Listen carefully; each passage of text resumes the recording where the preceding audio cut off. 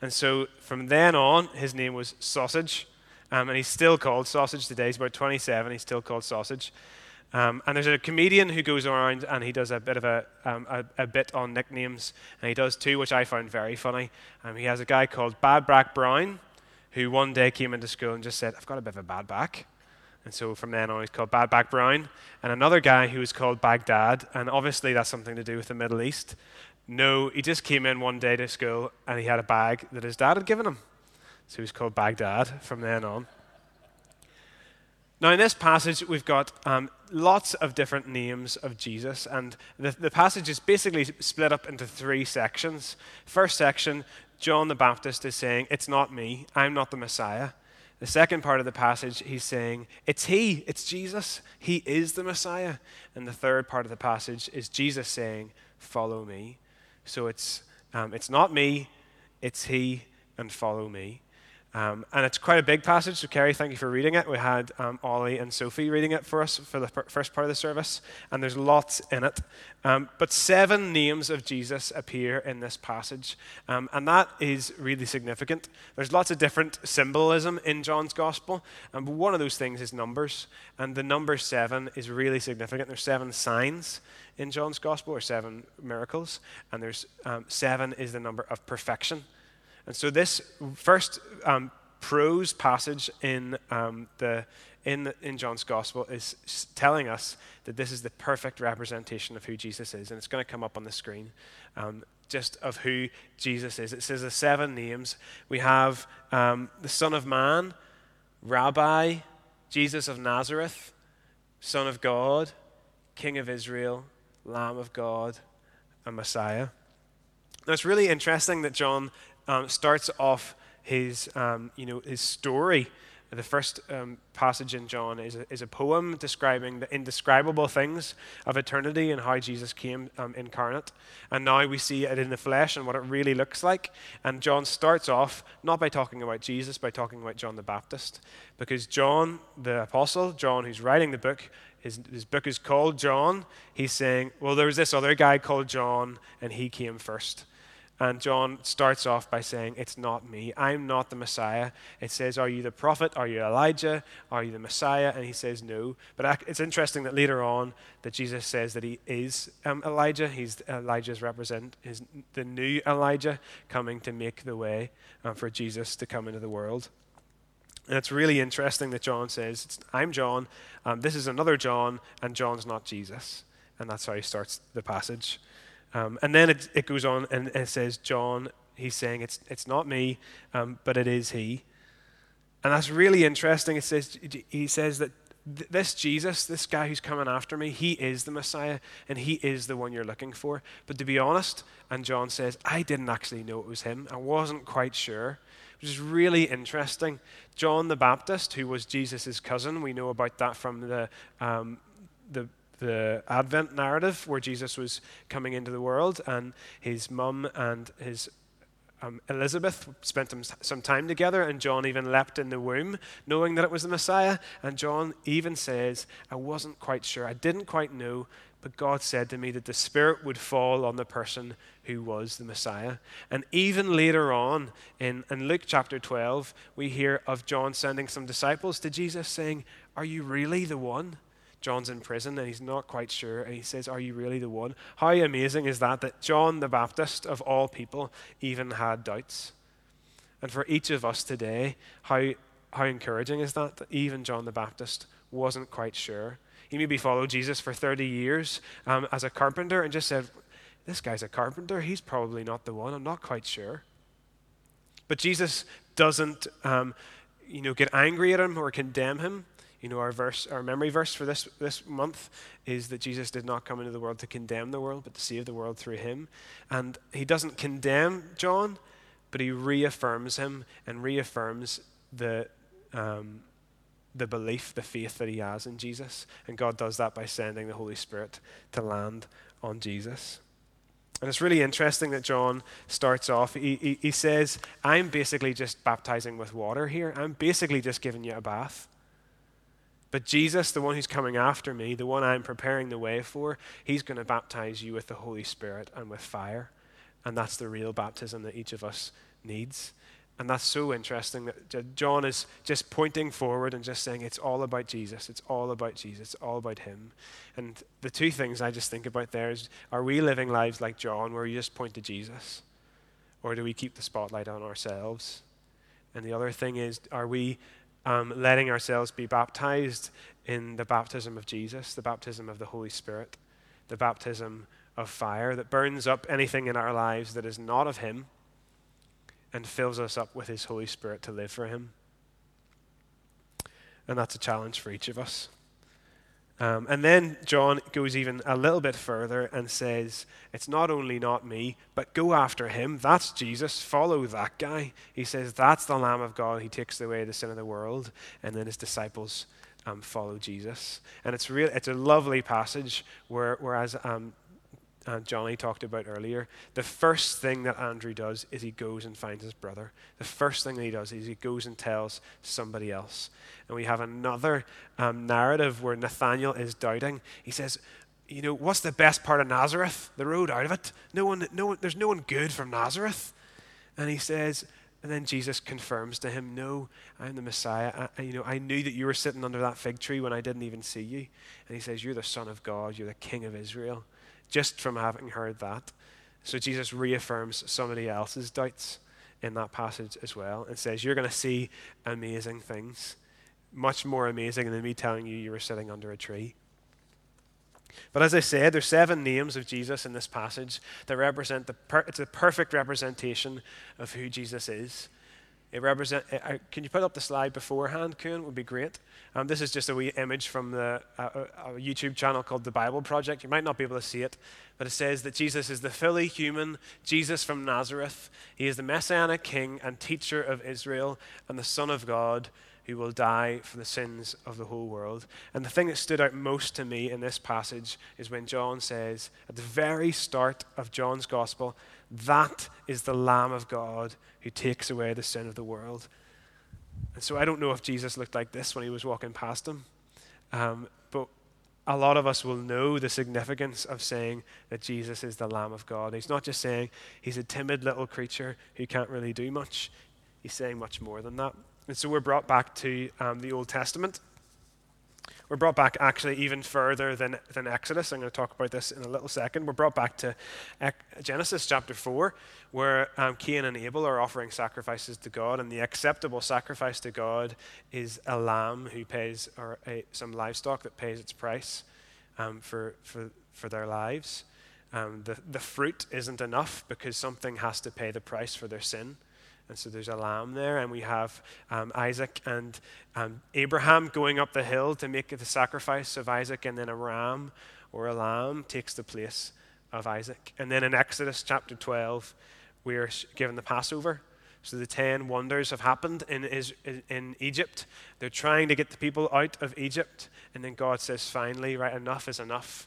We're going to do a sacrifice here. Someone is going to have to die to show Pharaoh that we need to get these people out of here. So God tells them to make the sacrifice of this lamb, to cook it, and to paint its blood on the door. And that's so when the angel of the Lord passes by the door, he knows that something is supposed to die in that house. But with the blood on the door, he knows the price has already been paid, that the lamb has taken the place of the firstborn son. And so the blood is painted on the architraves of the door, actually not on the door, on the sides and on above it. And we have this image shown as the angel passes by. And the amazing thing is that points forward to Jesus. If you combine these two bits of painting together, if you bring the top bit down and you bring the side bits in, you're given a cross. And so even in that early part of the Bible, we are told that there's going to be a more perfect sacrifice later down the line. And that sacrifice is Jesus. And John, at the very start of the gospel, says that guy is going to pay the price for each one of us. There is the Lamb of God who takes away the sin of the whole world. And not just the sin of Israel. One of the guys in the passage says that's the King of Israel. But Jesus is more than that. He's going to pay the price for the whole world. And so John is opening up the circle, not just for the Jews, but for the whole world. And so Jesus is the perfect sacrifice for our sins, our shame. He is the one who's going to pay the price so that when God passes by us, he knows that the price has already been paid. But the wonderful thing about this is that that's not the end, that we don't just finish at the cross. We don't just finish with blood on the door. We know that there's more than that. Jesus didn't stay dead. And I want to read a passage for you from Revelation chapter 5, where it goes even further than that. This is Revelation chapter 5, and I'll explain it a little bit afterwards. It's not too long. So this is John the Apostle on the island of Patmos, seeing the images, the vision of Jesus coming again and restoring the whole world, making all things new. Then I saw in the right hand of him who sat on the throne a scroll with writing on both sides and sealed with 7 seals. I saw a mighty angel proclaiming in a loud voice, "Who is worthy to break the seals and open the scroll?" But no one in heaven or on earth or under the earth could open the scroll or even look inside it. I wept and wept because no one was found who was worthy to open the scroll or look inside. Then one of the elders said to me, "Do not weep. See, the Lion of the tribe of Judah, the Root of David, has triumphed. He is able to open the scroll and its 7 seals." Then I saw a lamb, looking as if it had been slain, standing at the center of the throne, encircled by the 4 living creatures and the elders. The Lamb had 7 horns and 7 eyes, which are the 7 spirits of God sent out into all the earth. He went and took the scroll from the right hand of him who sat on the throne. And when he had taken it, the 4 creatures and the 24 elders fell down before the Lamb. Each one had a harp, and they were holding golden bowls full of incense, which are the prayers of God's people, and they sang a new song. "You are worthy to take the scroll and to open its seal, because you were slain, and your blood has purchased for God. And with your blood you purchased for God persons from every tribe and language and people and nation, and you have made them to be a kingdom and priests to serve our God, and they will reign on earth." And it goes on to say that the Lamb opens the scroll. And so we have this image, the image of a 7-eyed, 7-horned lamb that comes and appears in front of God. It's a really beautiful passage where God is sitting on the throne. He's holding this scroll, which I think is the blueprint for how God is going to make all things new, the plans for fixing the whole world. He's holding these scrolls, and no one is worthy to open the scroll. And they say, "Oh no, don't worry, the Lion of Judah, the big, strong king, the Lion of Judah from the tribe of David, he's worthy to open the scroll." And heaven looks around, and they see a lamb that has been slain, a lamb that has been injured, is wounded, is covered in blood, a lamb that has 7 eyes and 7 horns. And so John's revelation isn't just coded because it's indescribable. It's coded to make sure that the persecuted church back then could communicate things to each other. And so again, we have the number 7. So the number for perfection, 7 eyes. You can see perfectly, so Jesus can see all things. 7 horns. Horns are a symbol of power, a symbol of attacking another animal. So Jesus is all powerful. He looks as if he'd been slain because Jesus had died and he's risen again. And it's said that Jesus will be the only one in heaven with visible scars to show of how he has paid our price. And so Jesus, the perfect Lamb of God, all-powerful and all-knowing, is able to open up the scroll to fix the whole universe. He was the perfect sacrifice for our sin, and he is the one who is able to open the scroll. I don't know where each of us are today. I don't know if different names of Jesus in this passage are more significant to you, but this is really relevant to me. Knowing that there's lots going on in my life that I want to claim Jesus' name over. That he is the Lamb of God who is able to open the scroll to fix the whole universe. And so he is able to open the scroll to fix my life. I don't know if you're challenged even today by the idea that you need to be baptized in God's Holy Spirit. You need to be baptized in the fire of his love to let the old you burn up and let Jesus make you new. And maybe you just want to ask Jesus for physical healing, or for mental healing, or for somebody you know, and to call that and Jesus' name upon that. Whatever's going on in your life, Jesus was the perfect sacrifice for sin, but more than that, the all-powerful, all-seeing Lamb of God who can open up the scroll for your life and for mine. And so we pray, thy kingdom come, thy will be done in my life as it is in heaven, in my world as it is in heaven. Let's pray together.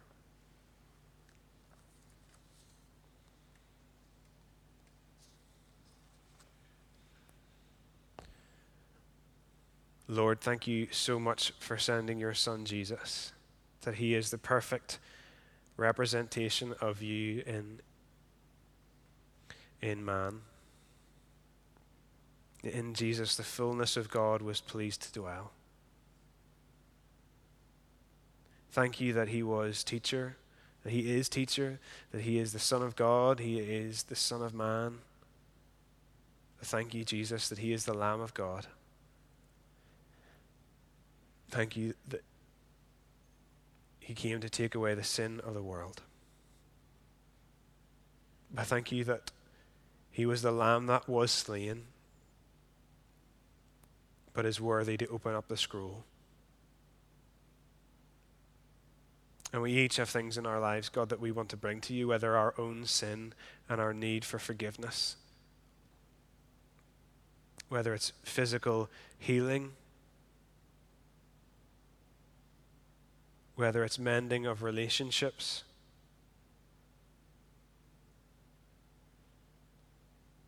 or Lord, whether we just want to say thank you and praise you for the good moments that we find ourselves in, if we find ourselves in good moments. God, thank you that Jesus was the one worthy to open up that scroll. And so as you've said, ask anything in your name, we ask those things now, God.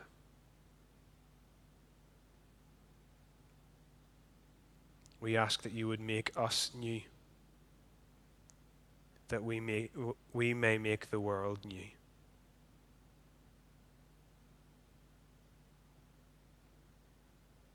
In Jesus' name, amen.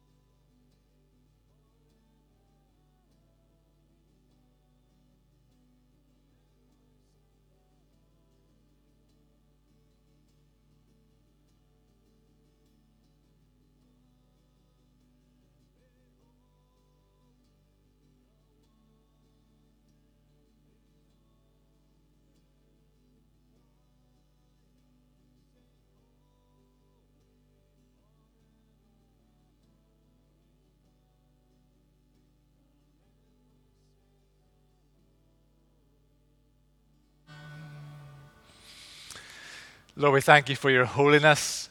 And Lord, we know that your holiness is a fearful thing. And yet, Lord, we thank you that you have made your holiness to be a desirable thing for us because we have been saved and rescued through Jesus Christ. And Lord, that the Holy One has made us holy. Father, we just thank you for the wonderful gift of life. We thank you, Lord, for your great love for us and that you care for us. Lord, beyond our imagination, you love us as a father loves his children with your perfect love. So, Father, we pray, Lord, that today and this week, beyond all else, above all else, Lord, that we would be aware of your great love, that we would rest in your great love and trust in your great love. And Lord, as we think of that, we remember Jesus who came to walk among us, to die among us, and to rise among us. And Lord,